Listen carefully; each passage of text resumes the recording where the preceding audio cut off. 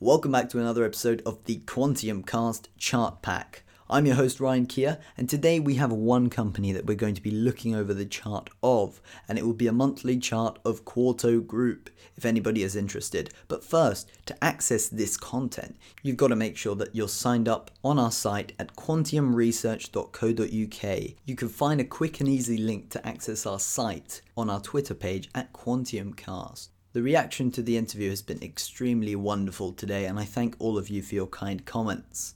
The only thing that makes me upset today is the fact that I don't have a super malt in front of me to enjoy this and crack one open and toast it for our fellow listeners. But what I will do is give you guys a couple of seconds to head on over to our site, sign up, log in, access the chart pack section in the toolbar, and click the respective chart pack for this episode. It will be labeled as chart pack 12. Alright, so by opening up section 1, where you can see Quarto Group labeled, we have a chart 1.1 that is, and by looking at it we can identify that the 20 moving average is identified by the orange line, and the cyan line represents the 50 simple moving average. So these two averages are turning down. We can see a short-term downtrend. In fact, this isn't really a short-term downtrend because it's a wider time frame. We haven't used any other time frame because this stock is relatively illiquid, as you can see by the volume, and it also has a really tight trading range on daily candles, which really differs between the bid and the ask of a couple pence here and there. So the spread's quite wide with this company. Nevertheless, we have seen a turn in the MACD oscillator, and that turn usually suggests bullish upwards movement, which is quite confusing at the moment. Because as we'd mentioned in this morning's pre-market cast, episode 12 that is, that this company had lost money for the first half, but they had lost less than expected, and the company had improved their operating profit, or operating loss in this case, to a lesser loss than before. And we must also clarify that the company does have a larger volume of its sales weighted towards the second half of the year, so it's possible that their costs were spread towards the first half, realizing a net loss, and towards the end of the year I assume this kind of company would make a profit, rightly pointed out by one of you guys on Twitter, and I appreciate that. My apologies for the mistake.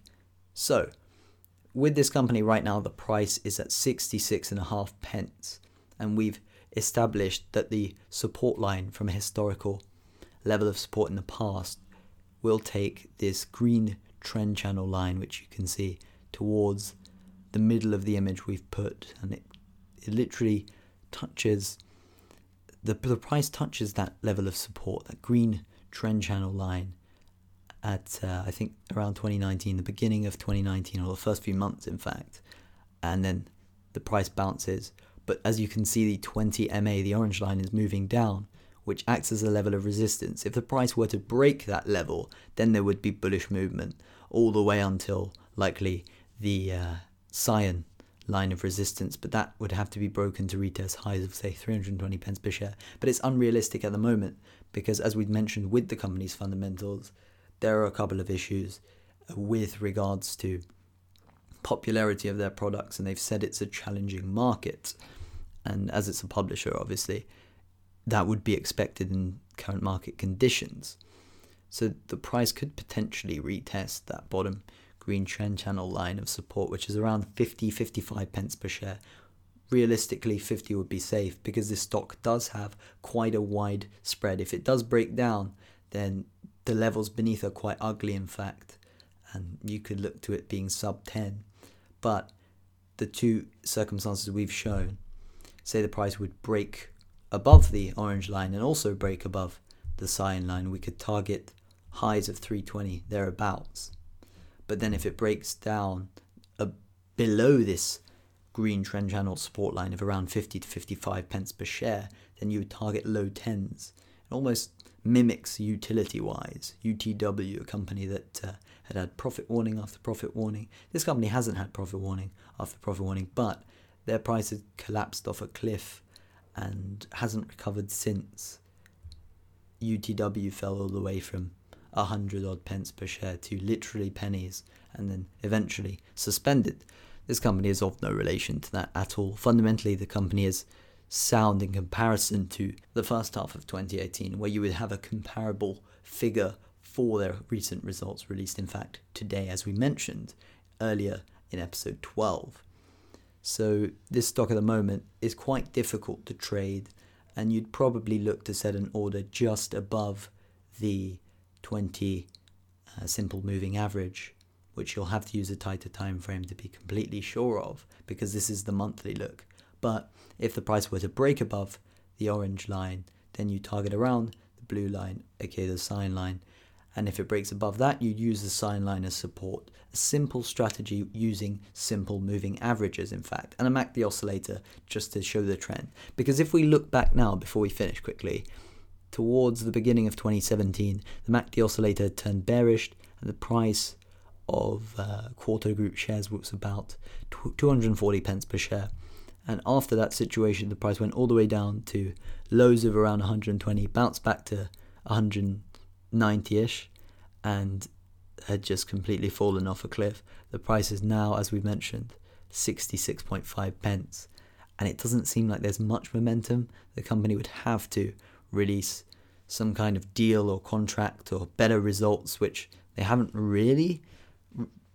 But if their profits, the next one, obviously the second year is what they would be reliant on, because that's where the majority of their profits would come from, as this is one of those companies where they are reliant on seasonal periods to give them the majority of their sales. And for this company, I assume that the sales aren't the big issue. In fact, it's the costs that are spread out more so towards the first half of the year. So less costs in the second year will likely result in higher profits.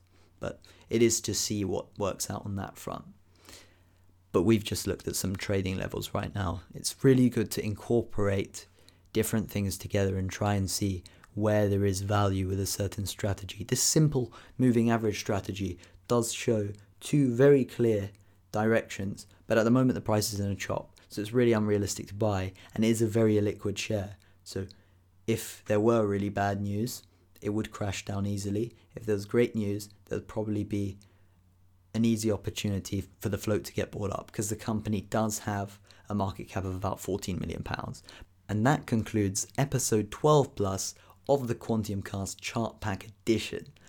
I know that this week has definitely surpassed my expectations, and I'm really thankful on behalf of the entire Quantium team to all of you for listening and giving your support. Within our first 5 days of launching, we are this close to getting 100 active listeners, which is absolutely amazing. That was a target for a good couple of months at least. And in fact, being able to connect with you guys as a community is absolutely wonderful. And once again, I thank you all for your time, and I hope that we can all grow Quantium Research into something bigger. We have a lot of plans, interviews coming up hopefully over the next couple of months. And there are so many stories that I'm sure all of you would love to hear about investors within our own community and also individuals at large involved with finance. But we will leave that as a teaser for the future.